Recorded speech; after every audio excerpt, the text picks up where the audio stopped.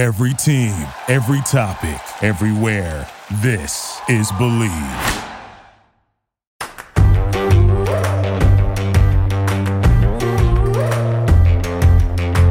Hello and welcome to the Tracy Sandler Show. I am your host, spoiler alert, Tracy Sandler, and I am so excited to be joined today by radio host and broadcaster Mike Golic Jr. We are going to talk draft picks and draft snacks. You guys can decide which one's more important. I'm going with snacks.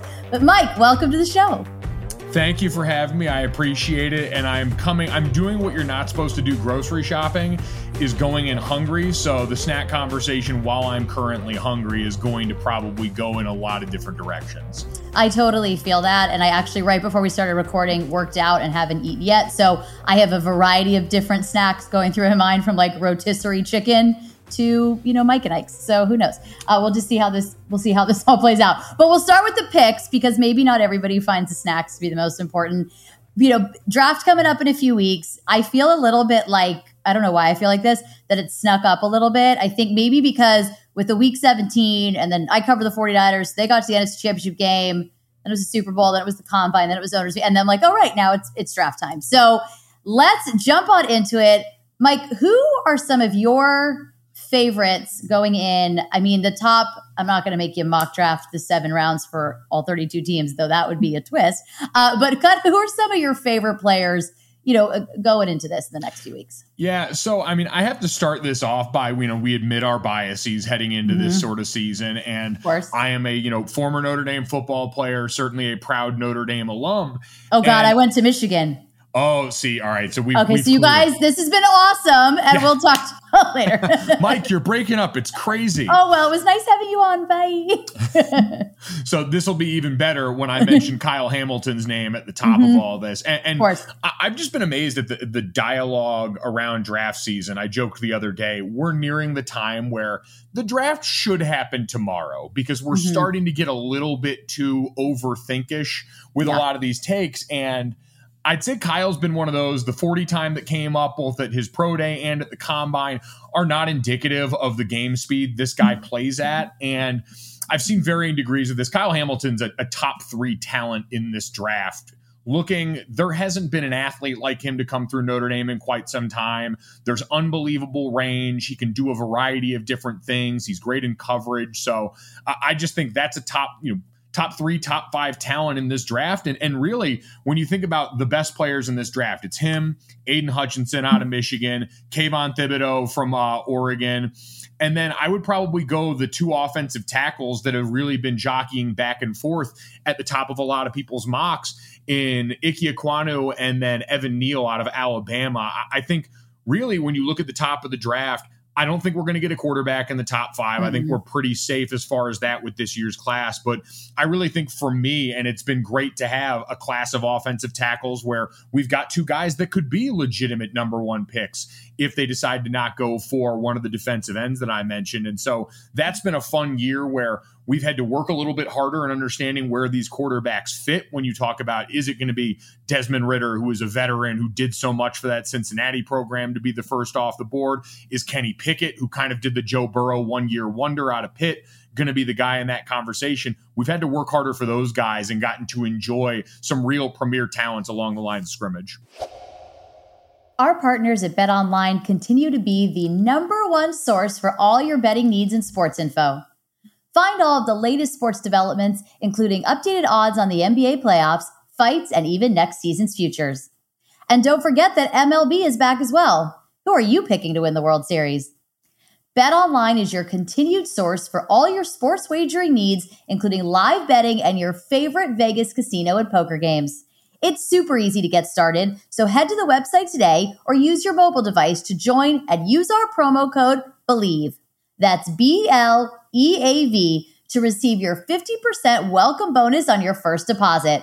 Bet online, where the game starts. So let's talk about Aiden Hutchinson for a minute. And it's not that I'm biased or anything, but I really would like to discuss. I look at a variety of mock drafts, obviously, and I try to do all my research. The 49ers don't have a first round pick, so I have not been as focused on, those picks, though. Because of that, that they will trade someone and have like the number one pick in the draft, and I'll be screwed. Anyways, but I look at these mock drafts, and some people have him falling down to 4. Some people have him at 2.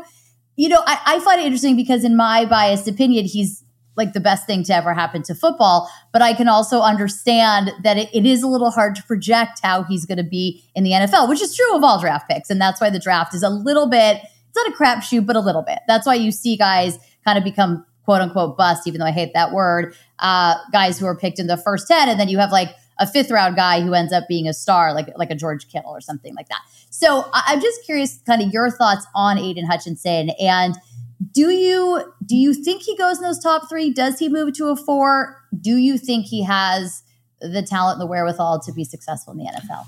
Yeah, so I would be shocked if he fell out of that top 3 range. I think it really depends on what you want, especially with him and Thibodeau in that conversation for potentially the top overall pick and the top defensive end played, because you're going to get much more steady and consistent, I think, at the beginning. When you talk about Hutchinson there, really smart rusher. Like when you watch him go into big games, go up against premier offensive tackle talent, he's a guy that rushes with a plan. He understands his limitation. Top end speed's not going to be his thing, right? He's got a great first step. I don't think he's going to blow you away and really stress your edge as an offensive tackle. I approach it from how would I have to game plan for this guy if I were the one trying to block him? And for Aiden Hutchinson, he's going to make you respect his power right away with the bull rush.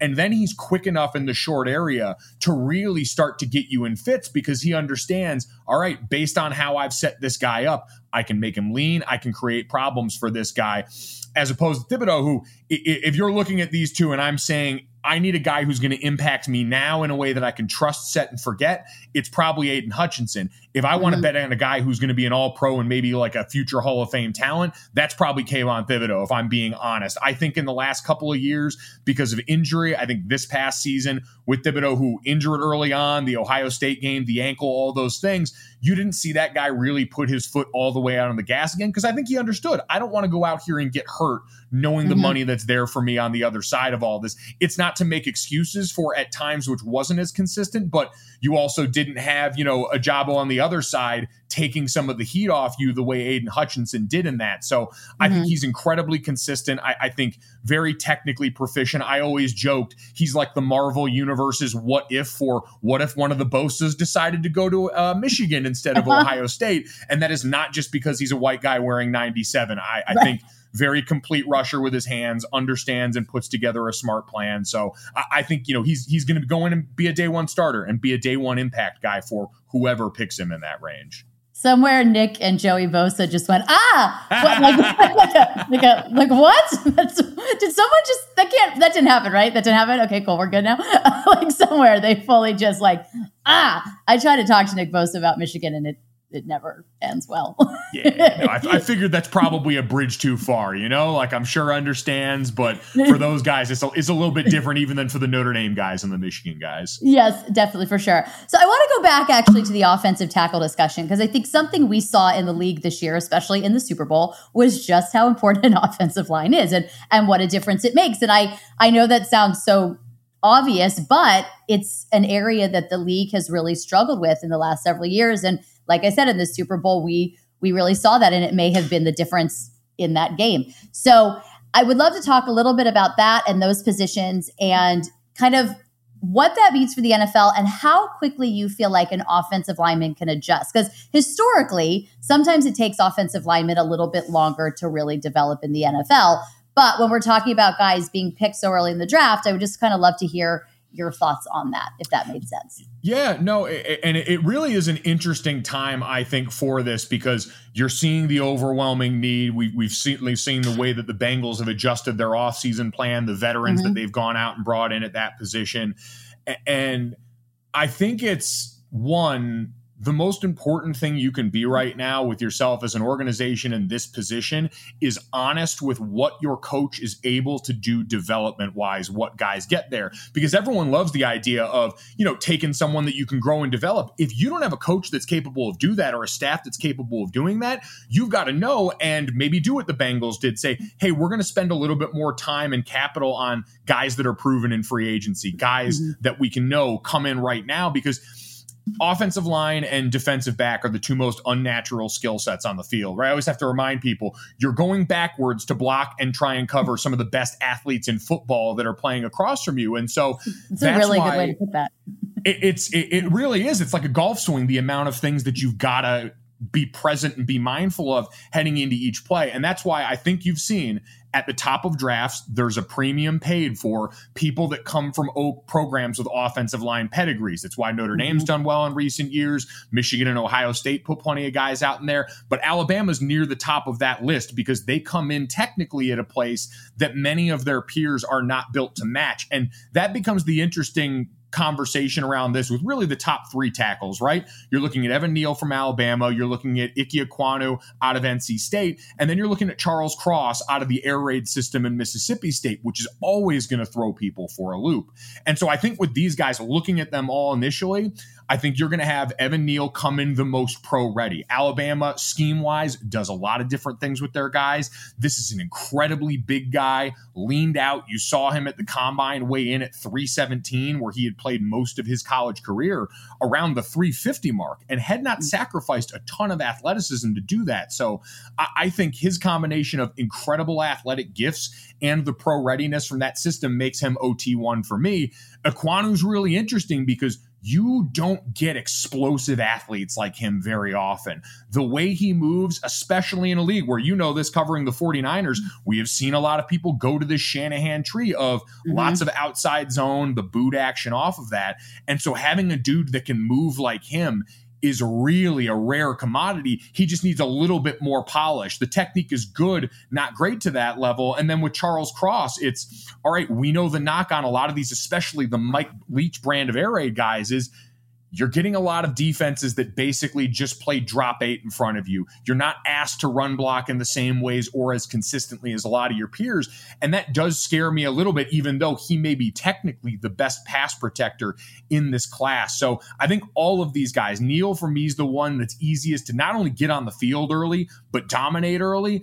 Ekwonu is going to be a really rare gem that I think a lot of people, there's a reason he's gotten that one overall buzz, and it's because he's nasty and smooth in a way that's really hard to come by at that size and skill level.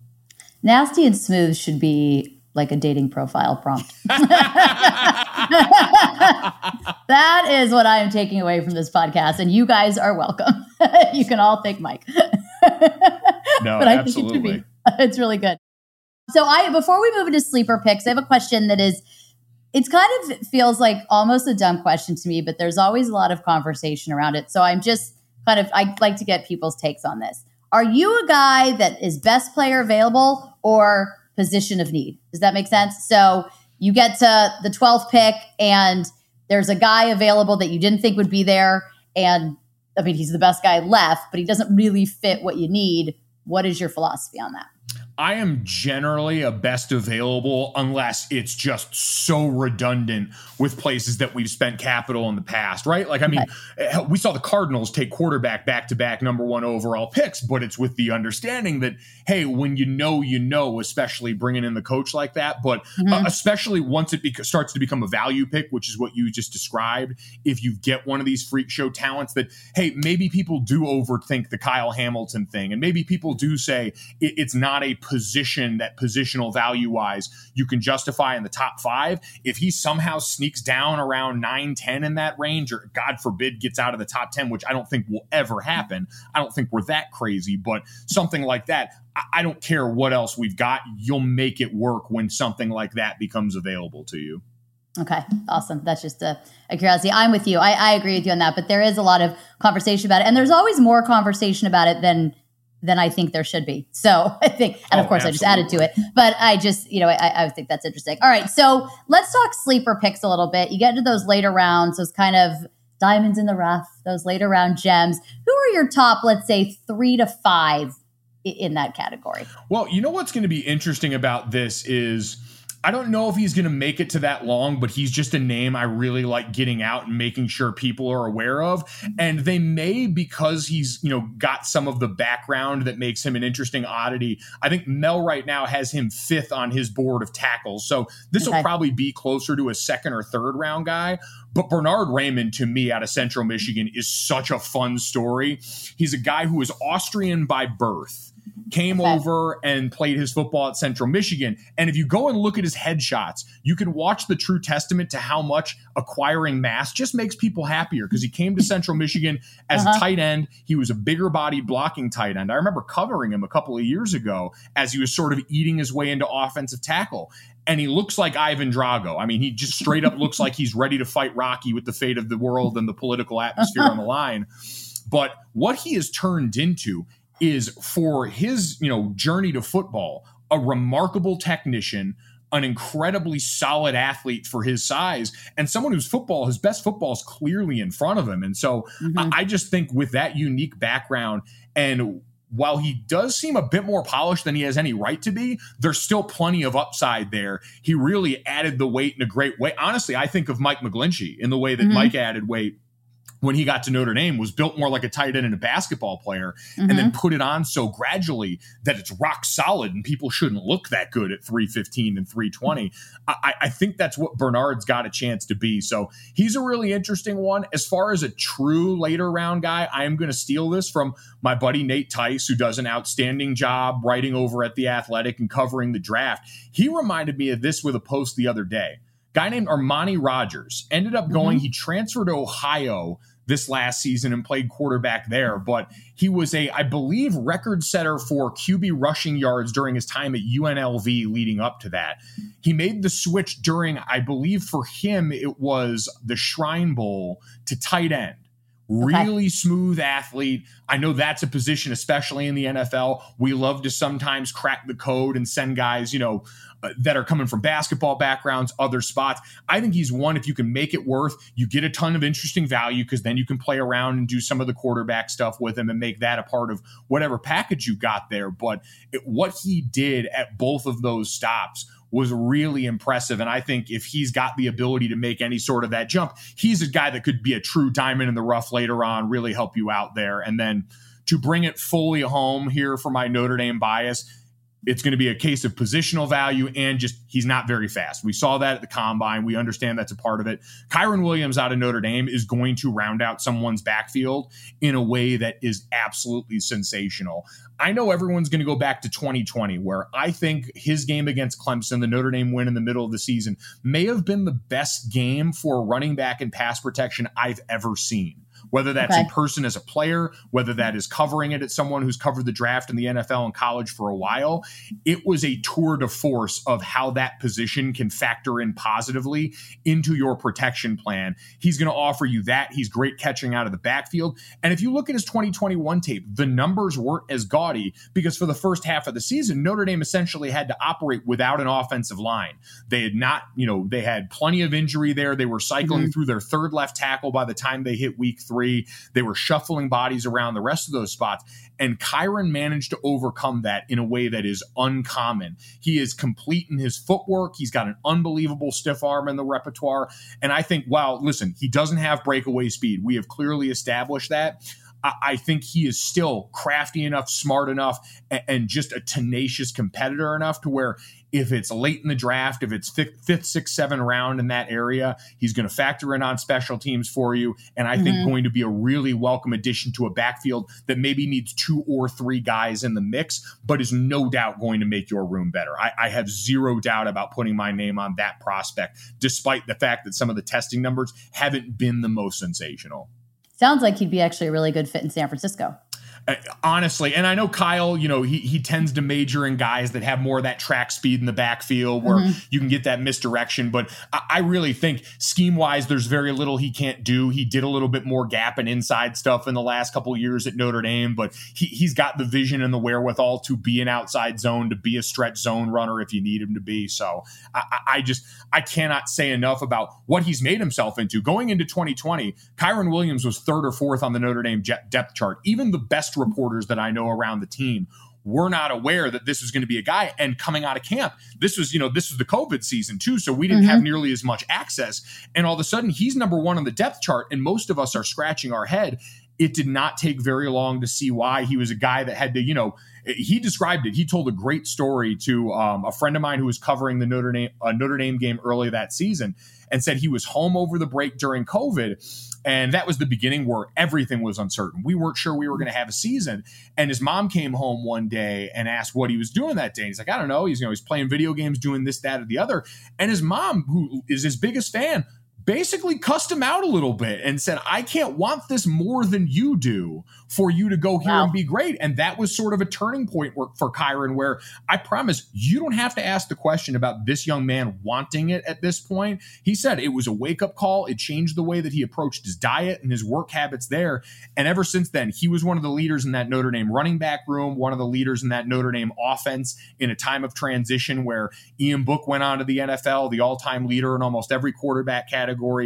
And he really stepped up and I thought was an anchor on that offense when they desperately needed it most. So cannot say enough good things about what Kyren Williams is going to offer somebody's room whenever he's picked.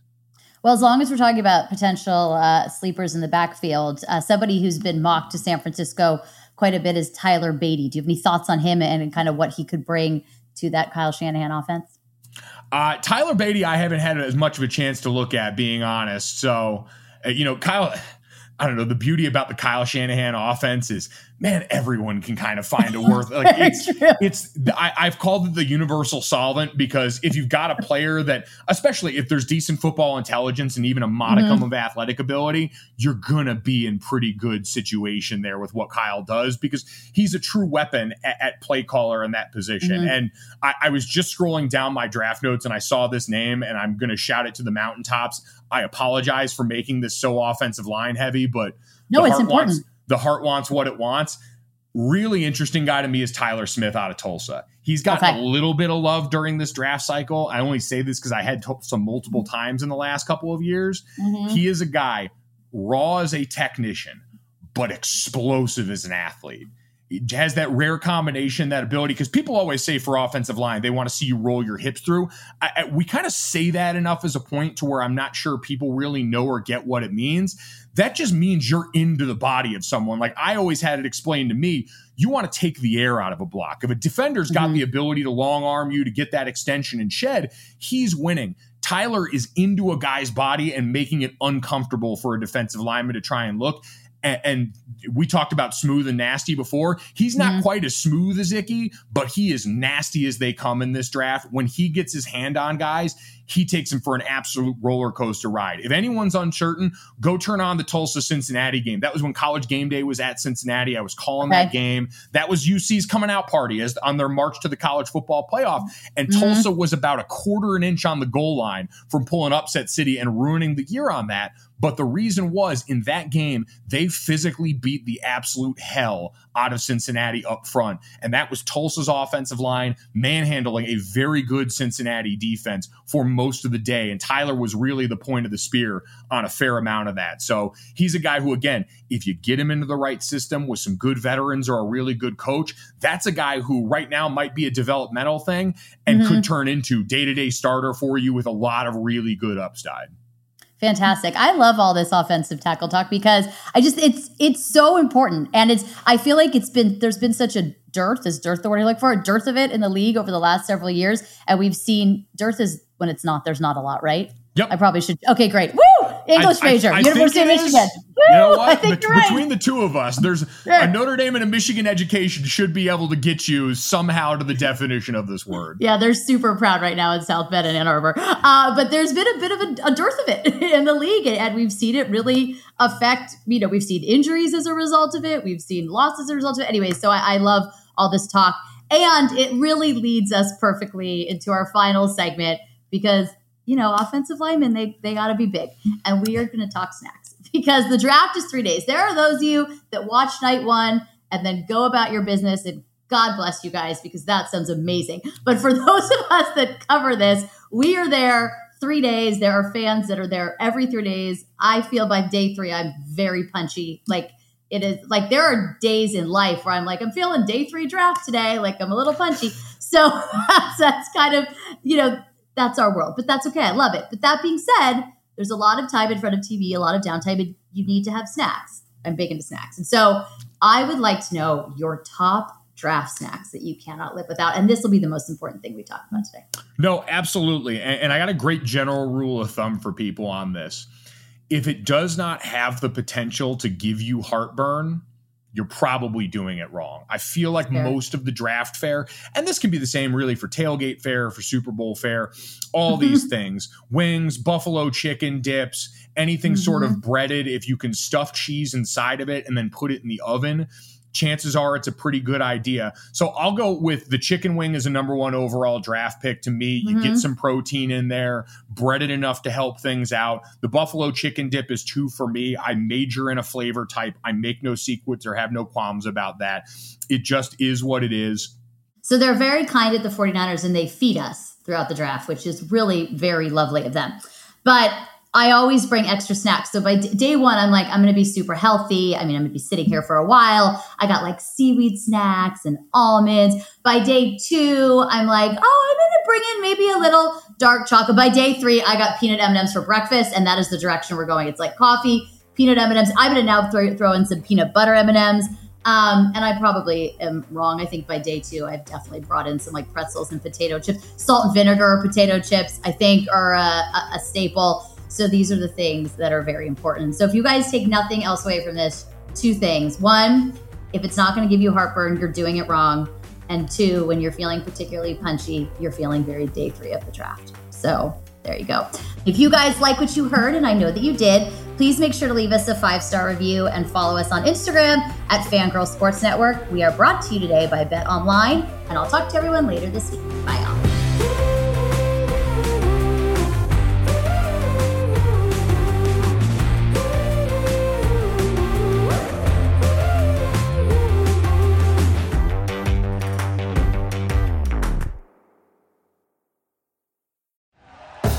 Thank you for listening to Believe. You can show support to your host by subscribing to the show and giving us a 5-star rating on your preferred platform. Check us out at Believe.com and search for BLEAV on YouTube.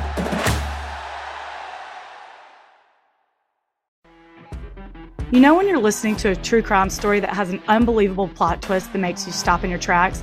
That's what our podcast, People Are the Worst, brings you with each episode. I'm Rachel. And I'm Rebecca. We're identical twins who love true crime cases that make you say, didn't see that coming, and we hate the people responsible for them. Listen to People Are the Worst now on Apple, Spotify, or wherever you get your podcasts.